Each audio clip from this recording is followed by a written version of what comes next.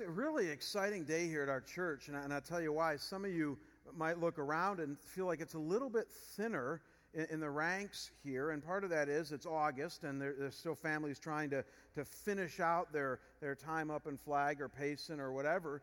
But there's another reason it's a little bit thinner today, and that is that we started, if you might remember, this last winter, a service during this service called The Venue.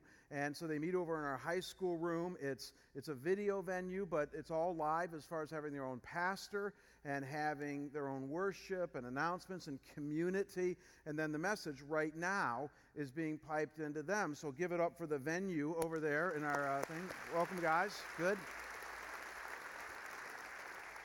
But it's also thinner in our ranks here this morning because as we've been talking about multi-site for the last year, the fact that we've secured some land over at Cactus and 25th Place, and we're going to be starting another campus there in September, all the people that are involved in that are for the next few weeks, all throughout August here, meeting in our town center.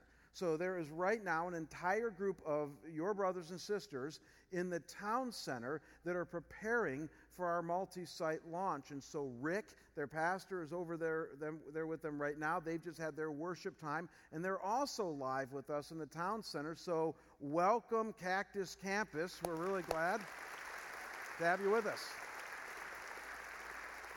And I got to tell you what I'm so excited about with Cactus Campus is, and I don't think some of us have quite understood this completely yet, but we're not just, transplanting a bunch of our people over there to kind of pull the relief valve on overcrowding here or anything like that. We are strategically taking a portion of our congregation and placing them in a 15 to 20 minute drive so that we can bring church to those who aren't coming to church.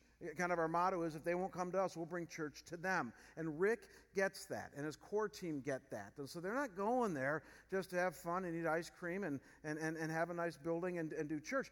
They're going there to reach that community for Jesus Christ. Amen? And they're doing that as Scottsdale Bible Church. This is different from a church plant. This is still Scottsdale Bible Church. We're just starting a new campus. So the same teaching will be done over there. It will be done via video, live.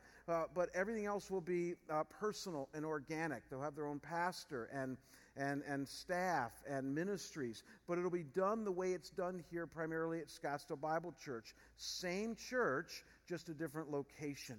So some of you in the coming weeks and months might want to also check it out on the odd Sunday, especially if you live over there and you're running late. So you might want to just say, hey, we got a Cactus Campus. It's right next to ACU, Arizona Christian University, and stop by there. But we are so excited about what is happening over there. Pray for the building.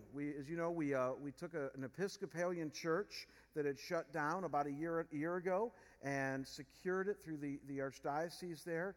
And we have been rehabbing this church. It needed a lot of work. And I went there this week, and I thought, the last Sunday or late September is our launch date. And I thought, yikes, we got a long way to go. So pray that gets done by then. We started a new series last Sunday called I Am. And it's simply on identity, on our identity as those made in the image of God, our identity as followers of Jesus Christ. If you don't get it, you'll get it as we go along today. And it's a great series out of the book of Romans. So would you bow with me right now and let's pray. Father, it's exciting to see a lot of stuff going on in our body, in our congregation here. Lord, there's always a buzz and excitement over in our venue. Lord, and now there's a buzz and excitement in the town center as we anticipate joyfully and with a lot of excitement the multi-site, the Cactus Campus that'll be starting here in just a few weeks. And so, God, we pray that you continue to bless them, bless Rick and his team and all the leaders and the people over there, Lord. May you continue to raise the excitement and joy that they have and prepare them, Lord, for the significant work that you're going to allow them to be a part of by the power of your Spirit over in North Phoenix. Father, I pray that as we who are still here would just continue to feel, Lord, very close with them as our brothers and sisters in Christ and continue to support them through prayer. As we turn to your word, Father, right now we pray that you speak to our hearts and our minds. By the power of your Spirit, may we understand rightly what you have revealed and apply it diligently to our lives. And we pray this in Christ's name. Amen. So, as I mentioned last week, America is a weird country in the sense that ever since the founding of our country, we have been an identity-laden country. But we have. But one thing you can say about Americans, amidst all the good and the bad, is that we knew our identity very early on as a country, and we've continued on with that. I mean, we were founded on kind of rebelling against and leaving Great Britain or England. And ever since then, we've been forging an identity, a pioneering identity as a country. And one of the blessings in that is that means for those of us who have been born here in the United States, is that we've been born into an environment where we're taught that it's a good thing to pursue some markers for your identity. It's good to ask yourself the question, who am I and what makes up my personhood? Who am I and what is it that makes me tick? For the purposes of this series, it's good to fill in the blank when it comes to that statement, I am, that you see there on the screen. And that's the question I want you to wrestle with right now, that if you and I were having a cup of coffee, and I said to you, fill in the blank for your life, give me your core identity by telling me who you are, say I am, and then fill in the blank.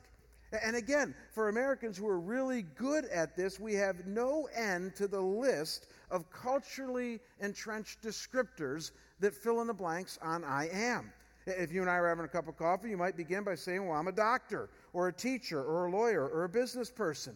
You might get more relational and say, no, I am a father, or a mother, or a sister, or a brother. I am a good friend to those around me. You might tell me a little bit about your personality. You might say I'm an introvert or an extrovert, an outgoing person or a shy person. You might get all political on me and tell you know what, Jamie? It's important for you to know I am a Republican or a Democrat or an independent or whatever it is for you. You might start telling me about your hobbies. I'm really good at this.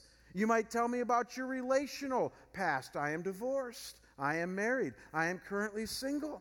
You might tell me about your religion. I'm religious or not very religious. You might even tell me a little bit about how you come across to others. You might say, I am goofy and fun-loving, or I'm serious and, quite frankly, boring. On and on.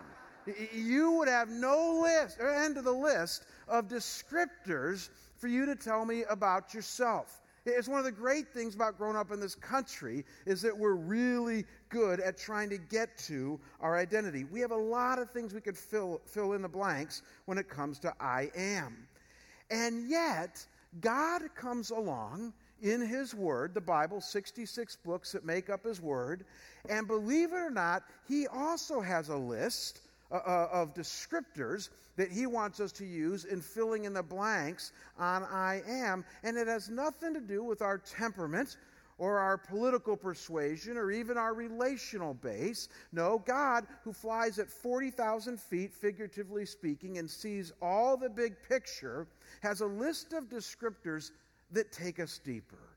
He has a list of descriptors that doesn't just stop at what you do or what your bank account is or what your relational history is, as important as all of that might be. No, God says, I have a list of descriptors that you can fill in the blanks with when it comes to I am that will truly help you get to the core of your identity, of who I made you to be, who you've become through lots of experiences that you have had, and who I want you to be in my Son, Jesus Christ. Truly, the Bible is a book of identity. It's a book on helping you and I discover our identity as human beings, creations of Almighty God.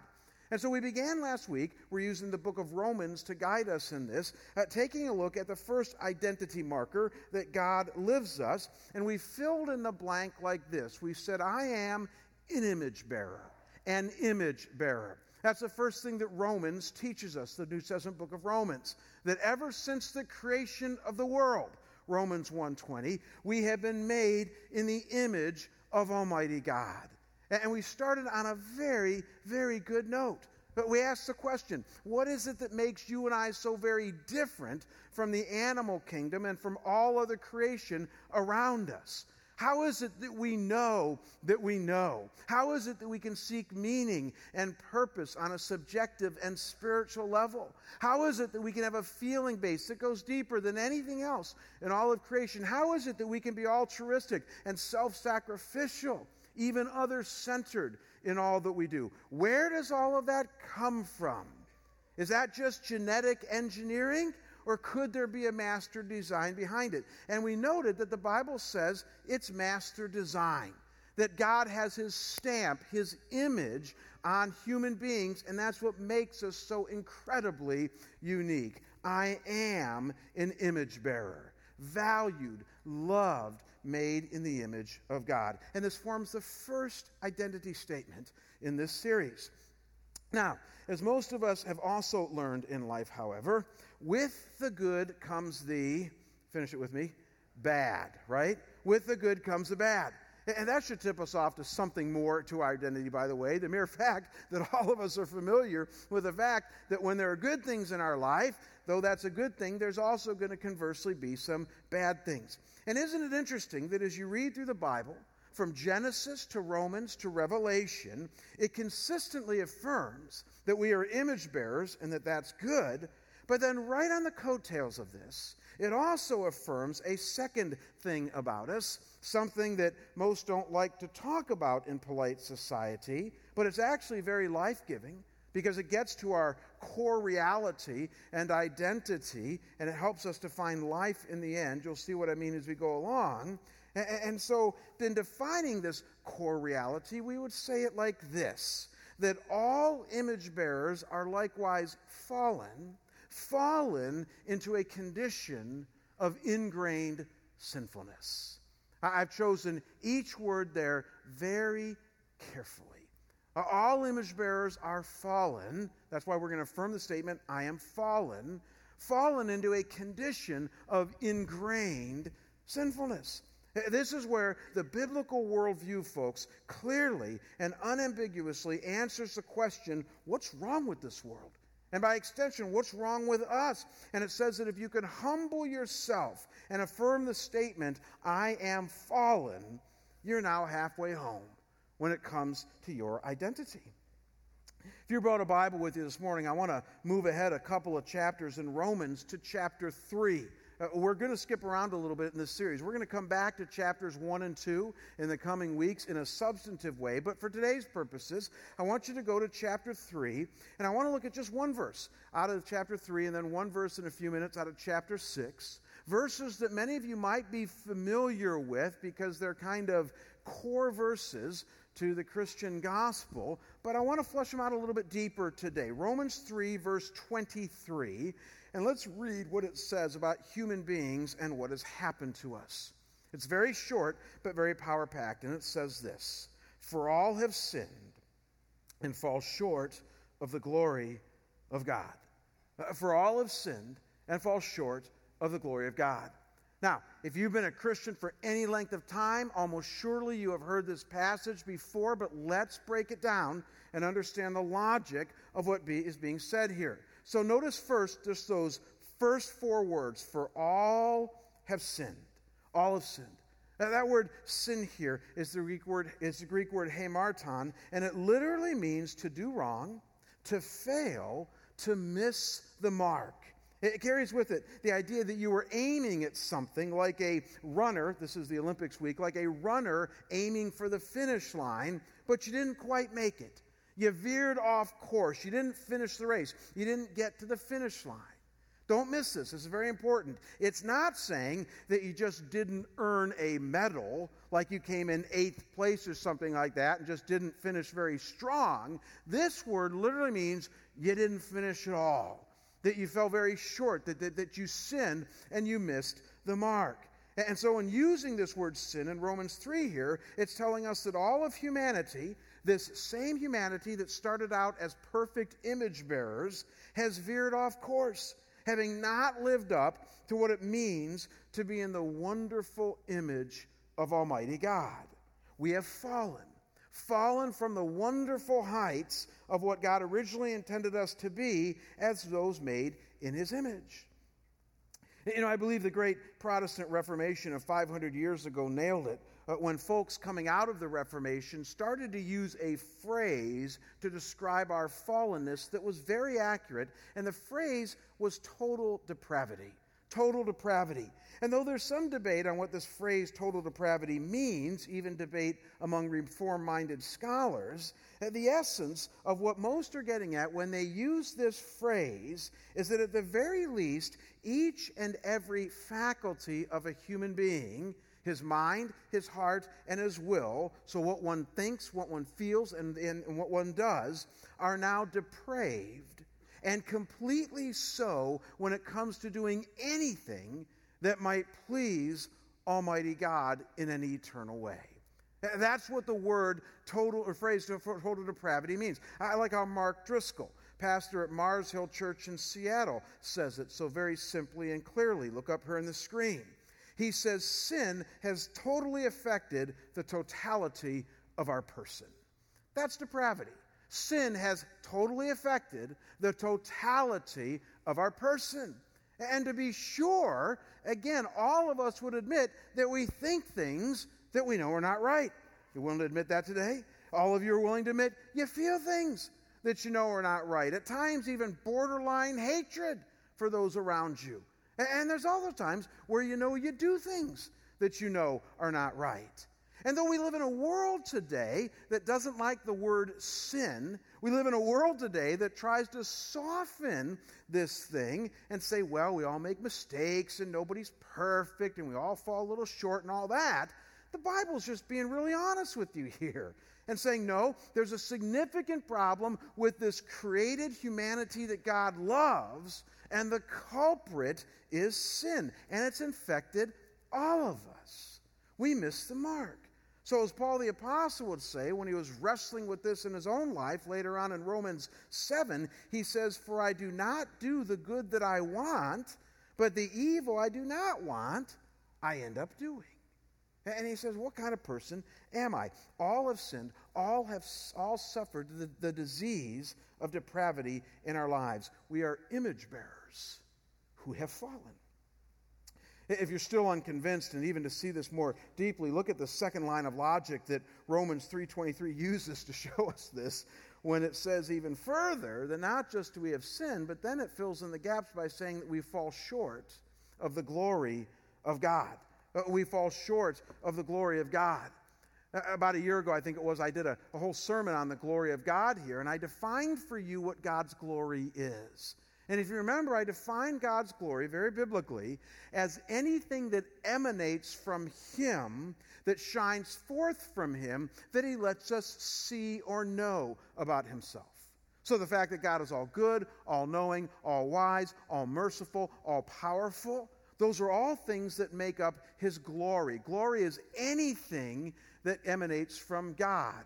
It's His presence that stems from Him. And so it's saying here that you and I, as image bearers, have now fallen short of His glory. Again, going back to that running illustration, we haven't crossed the finish line. That you got God's glory up here and a bunch of human beings down here, and God originally intended us as image bearers to be ones who mirror His glory. You can read Genesis 1 and 2 to see that, as ones whom all of creation would look at and go, whoa! God is like that? They look at human beings and go, God is like, that's really good. That's what God is like. He made us to be ones who mirror His glory. But He says now, as a result of the fall, all human beings fall short of His glory. God made us to reflect His glory, and we are now ones who at times don't reflect it very much at all. And here's the real rub for most of us that think in kind of a Western way. I don't mean Western United States, Western part of the world, Americans and Europeans. And that is that we tend to focus on the differences among us as human beings, where God tends to see all of us lumped together from sort of a bird's eye perspective. What do I mean by that? See, one of the things I think is a problem for us when we have any discussion on sin or fallenness is that we tend to be very comparative to those around us. Whereas if we're reading Romans 3:23 part B here correctly, God's main concern is that all of us fall short. Our main concern is, I hope I'm a little bit better than my neighbor. And that's the way that most of us tend to think. And it robs us of this core reality. And so we tend to focus on the subtle and even at times not so subtle differences between us and those around us. So we compare, say, Billy Graham with Mick Jagger, and we say, my gosh, isn't there like a huge difference between them? And as long as I'm a little bit closer to Billy Graham, then I guess I must be doing pretty well. But from God's view, what you need to see is that though he does see those differences, he further sees the one big elephant in the room, and that is that though there might be subtle differences between us, we all have one thing in common: we fall short. So God's measuring stick for our lives is not the differences between us or any elements of his creation. No, his measuring stick is only and always his glory. And once we see that, we see then how all of us are fallen. I put a ladder up here on the stage here to try to illustrate this in a way that we can visualize this, because this is a really important point that Romans is making. So as you look at this ladder here, I simply want you to pretend that this ladder is sort of the full scale of morality, goodness, being, purpose, meaning, of all of known and unknown reality. And at the very top of this ladder, we obviously have God. God would be at the top of it. God is in all. He is all. He is before all. God is outside of all. And so God is the pinnacle of all that there is. And then below God, you would have all varying degrees of morality and the way that we have fallen. And so I started to think, like, if you had to put something at the opposite of God, at the way bottom of the scale, certainly you'd pick Satan from the Bible. But if you had to pick some human being, you'd probably be tempted to pick somebody like Adolf Hitler, right? Is that fair to do? So you think of like the worst person in all of history, you'd think of Mussolini, Stalin, Attila the Hun, and Adolf Hitler. And so if you and I had to put this on a scale, we'd say God is up here, and like one of the lowest parts of all of humanity would be Hitler.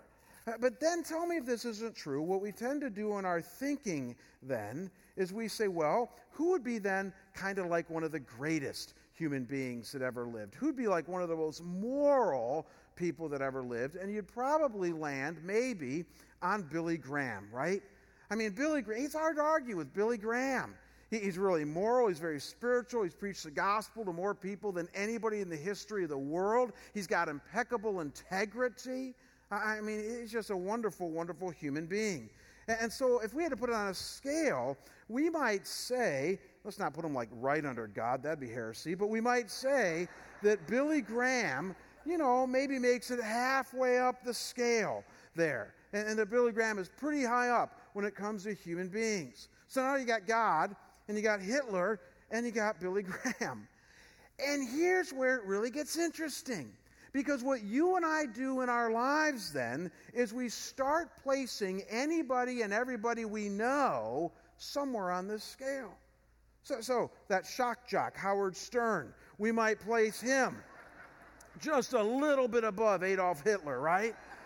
I mean, the guy is admittedly decadent. I mean, just decadent. He just puts it in your face, and it just offends everybody and everybody. So we might say, you know what, Howard? You're not Hitler, thank goodness, but, you're not much better than that. And then what we do is we say, you know what, and I got to tell you, my neighbor throws a lot of parties. I mean, my neighbor is just, and when I'm leaving for church on Sunday, the guy is snoozing, and he's never going to church, and I hear he's struggling with his wife, and so, my poor neighbor, I mean, again, he's not Howard Stern, but he probably listens to Howard Stern, so I'm going to put him, like, maybe right about there. And then you got this coworker, right, at work, that, oh my gosh, their life's a mess, and they're a gossip, and so, your coworker's not quite as bad as your neighbor, but you'd be tempted to put your coworker right about there. And here's where it really comes to a head. Then you say, and I am right about here. Right? That's what we do, especially as church people. Now let's put this together, because this is very interesting. All of a sudden now we have this gradated scale here of all different kinds of morality and goodness and relationality and all of that built upon our value system. And we'd never want to say we're Billy Graham, because that'd be an awfully high bar to have to live up to. But we do say that we're better than our neighbor, better than our coworker, certainly not Howard Stern, and that, you know what, we're doing pretty good. And as soon as you start thinking like that, what you start then to think to yourself is that, you know what, God's got to take this into account, right? I mean, come on. I mean, on that judgment day when I go and die and I be feared before God, He's got to take into account that I'm not Howard Stern. I'm not my neighbor. I'm not that nasty coworker. Not Billy Graham either, or Mother Teresa. But hey, I'm doing pretty good.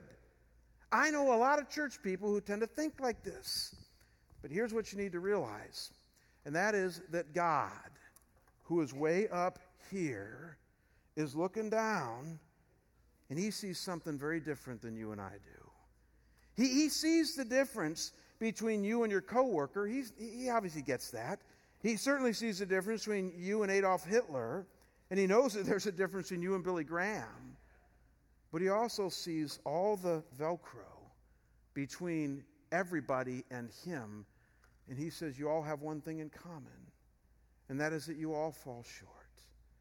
You might tout the differences between you, and they are real, but when it comes to your relationship with me, when it comes to any of you in your core identity coming out of the womb and being able to connect with me, we'll see why you can't in a minute, He's saying you fall short. And all of humanity, that's why this visual is so powerful, all of you are lumped together as one. All of you fall short. And that's what Romans is trying to get at here for you and I. For all have sinned and fall short of the glory of God. And the reason that that is so important, folks, is because once we get this, we're ready for the result of this equation. And the result is point 2 this morning. And the result is that our fallen nature separates us from God, others, and even ourselves. It separates us. That's why this chasm is here between God, others, and even ourselves. I'm not going to spend a lot of time on this morning for time's sake, but this is one truth that I find most people, almost everybody, at some point in their life is willing to admit. That sin, when it is a part of our life, fallenness, definitely separates us from others when it rears its ugly head. And so Romans 6:23 says it this way, for the wages of sin is death, separation. The wages of sin is death. It's fascinating. That word wages there is probably one of the most well-chosen words you could ever choose for this argument. That word wages there back then means exactly what it means today. It means that which you have earned. So it was used back then in a business context to simply refer to if somebody worked for you, they have earned a certain wage, you better pay it to them. That's what it meant. So today when you work, you get a paycheck. Or I like this image better. When you work today, you get automatic deposit. So if you do work today, something's going to automatically be deposited to your account. And what it's saying there is that when you and I engage in any kind of sin, when our fallenness ever peeks its head out of the hole, there's a wage for that. You're going to get paid for that. And the wage is death.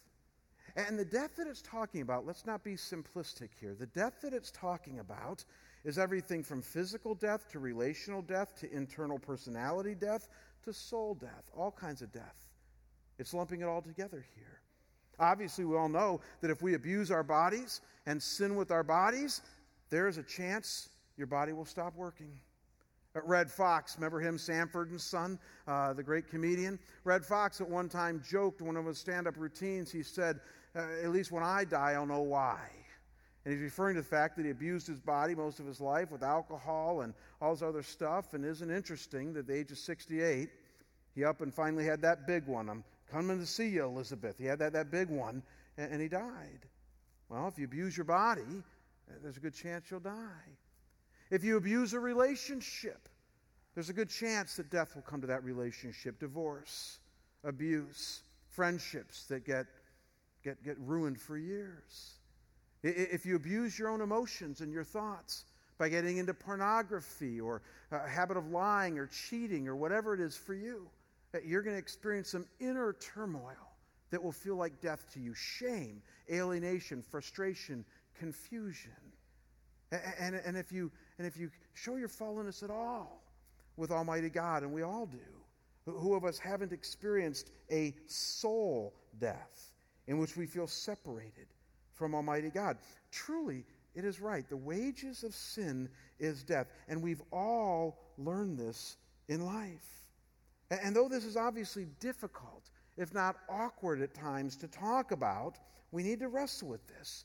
Because there's not one of us here today, not one of you over in our multi-site or in our venue, that hasn't had the experience of some kind of death as a result of your own fallenness or somebody else's fallenness. Francis Schaeffer, one of the greatest Christian philosophers of the 20th century, once made the comment that when we fell into sin, we lost contact with our three most vital relationships, with God, others, and ourselves. And he's right. It was fracturing time for humanity, and it plays itself out every day in hundreds of scenarios. If you come home and lose it with your spouse, there's going to be separation. If you take your anger, especially your residual anger that's been with you for years, and you pour it on your teenage kid, the door is going to be shut and loud music is going to be playing. There's going to be separation.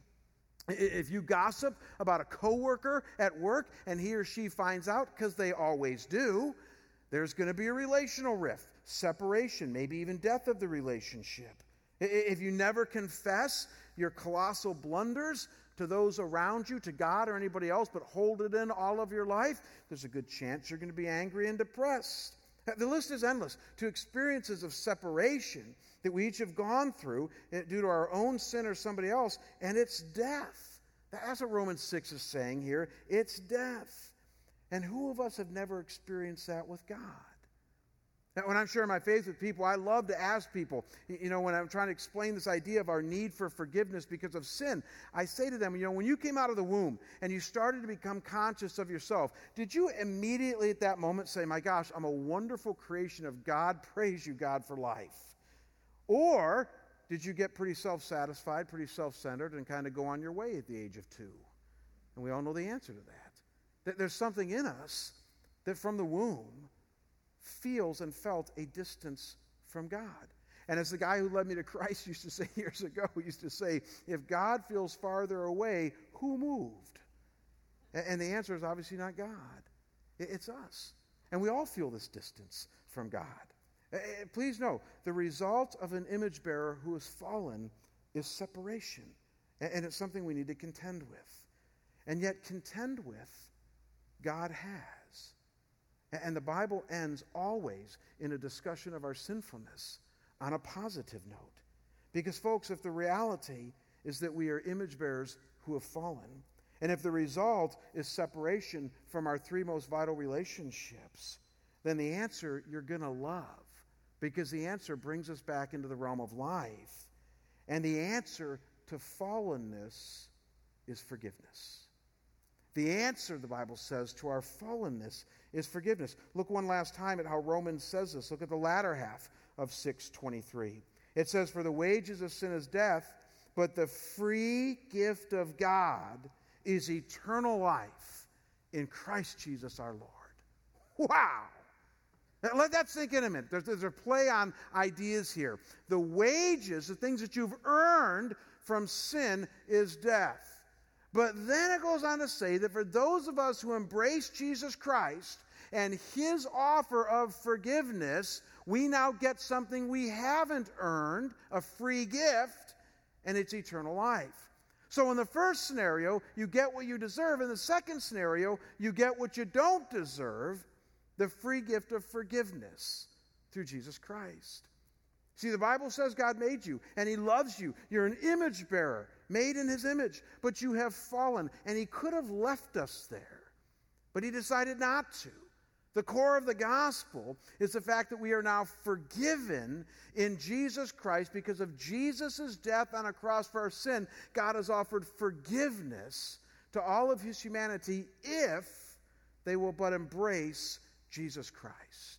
If they will accept Him as Lord and Savior and His work on the cross in their place, He says you will find forgiveness for your soul, and then and only then can you maybe become a better person. And what is so incredibly challenging here, folks, is that when you think about it philosophically, most of us would have never guessed it would be this way. We wouldn't have guessed it this way. And even still now, many Christians tend to live more of a I have to prove myself to God kind of faith, rather than simply receiving and banking on Christ's work on the cross and our faith that releases His forgiveness.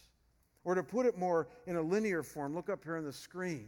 Here are the two choices before us. You can choose the Romans road, the Romans pathway here, in which you lean on Christ, experience His forgiveness and reconciliation to God Almighty based on what Christ did for you, and therefore experience eternal life starting right now, because you get life right now. Or you can continue to work hard, trying as hard as you can to nudge yourself up and up this scale so that maybe you could get just a centimeter below Billy Graham, and then prove yourself to God and hope that He gets it. Hope that He says, okay, you're in. But if you and I are reading the Bible right, and I think we are, even if you could show me that you're just as moral and up there as Billy Graham, you still got a long way to go to God. And that's why even Billy Graham, the gospel he preaches, says, I am fallen. I am a sinner who needs grace. I am somebody who needs the forgiveness of God, and that forgiveness is only going to come through what Jesus Christ did for me. People have said to me for years, ever since I became a Christian, why are you guys so rabid about Jesus? Why can't you just talk about God? It'd be so much more peaceful if you just talked about God. Why do you always have to bring Jesus into the equation? And when anybody asks that question, they obviously don't get the gospel. Because without Jesus, without the second person of the Trinity coming to this earth and being our sin bearer, let that image burn on your brain. We were made as image bearers, but we now need a sin bearer, somebody to forgive us in order to be brought to God. Without Jesus, there is no forgiveness of sin. There is no dealing with the fall. There is no reconciliation with God. And so only in Jesus Christ, the Bible says, are you going to find the life that you're looking for. And get this, folks, this we have to wrestle with as we wrap this up. It's only through faith in Jesus that you secure your salvation. And that's what scares me about many of you. There are times, and as I've been your pastor for the last 5 years, that I've asked you guys questions individually on a regular basis where I've said, even if you've been a Christian and you go to church and you attend Bible study, you serve at neighborhood ministries and you tithe 10 on the gross and do all the things that you think are the right things to do, I've asked people, well, if you were to die today, why would God allow you into heaven? Why would He say you're in? And I can't tell you how many times I've heard good church-going folks say, well, I've been here 42 out of 52 Sundays, and I serve with my gifts and passions, and I give. And then I hear this all the time, and I got a really good heart, and I try hard. And I go, wow, if it's possible, you just gave the absolute wrong answer. If it's possible, you've been engaging in an adventure and missing the point. That what God says is that if you're ever tempted to say that the reason He would accept you is because of anything that you have done to prove yourself to Him, you don't get the gospel. And quite frankly, I wonder if you're saved.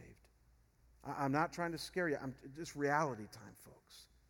Those who are saved, those who know that they have eternal life, don't bank on anything they have done except their receiving of what Jesus has done. That's the gospel. The gospel is you saying to God, I am fallen, and I'm so short of your glory that there's nothing I can do. There's too much Velcro. There's nothing I can do, God, to climb the ladder anymore. I've tried that game long enough. And God comes along and says, my son, my daughter, you're spot on right. I love you. And that's why I gave you Jesus. Lean on him. Accept him. Make him your Lord and Savior, because it's through his provision that I now accept you. It's through him that I now see you. And it's through him that you're going to gain entrance into my kingdom. That's so clear in the New Testament, that it's all about Jesus. And so throughout this whole series, as we go through each leg of what Romans teaches us about our identity, I'm going to give us a chance to receive Christ each week. This is going to be a great outreach, evangelistic, whatever words you might use, series for us as a church. But today I want to do kind of something different. I'm not going to do an altar call, though we're going to probably do one of those in a few weeks. I'm not going to have every head bowed and raise hands and fill out cards, though we might do some of that stuff. Today I want us all to bow in prayer as we close our service today, and multi-site venue, I want us to bow in prayer. And I want to pray a prayer for me, for you, that is a prayer of receiving what Jesus Christ has done for us. And maybe for some of you, this will be the first time that you pray this prayer. Maybe for some of you, you've banking on so much of your own ingenuity, your own works, kind of mixed in with Jesus. This is where it gets really hard. You've kind of mixed Jesus and your good works, and you think that you're saved, but you're not. Until you bank fully on Jesus and his provision, you're not assured of eternal life. Today, I want to help you be assured. Would you bow with me and pray? Father, I know for me 31 years ago when somebody explained to me this gospel with clarity that we have done today, that it's not about me, it's not about my good works or lack of good works, but it's about what Jesus has done for me. God, the light went on in my head and I said, that makes sense. That I can accept. Him I can accept. And I thank you, Lord, that on March 11th, 1981, I prayed a prayer similar to what we're going to pray right now in receiving Jesus Christ. And Lord, if I don't miss my guess, there are some really good-hearted people here today that really are more moral than their neighbor, their coworker, certainly some of the celebrities that we have around us. But Lord, maybe for the first time they're seeing that they have a long way to go to your glory. And they'll never make it. They'll never make it unless they claim the work of Jesus and his provision for them on the cross and his sinless life. And so, Lord, we would pray it like this. We would say, thank you, God, for revealing to us that we're fallen. It's a hard thing to admit when we know it's the first step toward life. Thank you for revealing to us our true nature. And Lord, we realize that in our fallenness, there is no way that on our own, even with a little help, that we could get all the way up to your glory. But we know that's the standard as image bearers. And Lord, we know that the provision of Jesus Christ has been given for us. And God, we thank you for him. We thank you that he is the one who paid the penalty for our sin. He is the one that bore our sin on the cross. He is the one who lived the sinless, perfect life. He is the one who rose from the dead and conquered death and the grave. He is the one who ascended into heaven so that we might be guaranteed of heaven. And so, God, from first to last, we rely upon him. We claim no merit on our own. We will stop striving and trying to prove ourselves to you. We will receive your love, receive your grace through Jesus Christ and only him. Thank you, God, for such a wonderful pathway. We receive your Son, Jesus, now with joy and with great expectation. Fill us with your Spirit. We pray these things in Jesus' holy and matchless name. Amen. God bless you all. Have a wonderful day. We'll see you.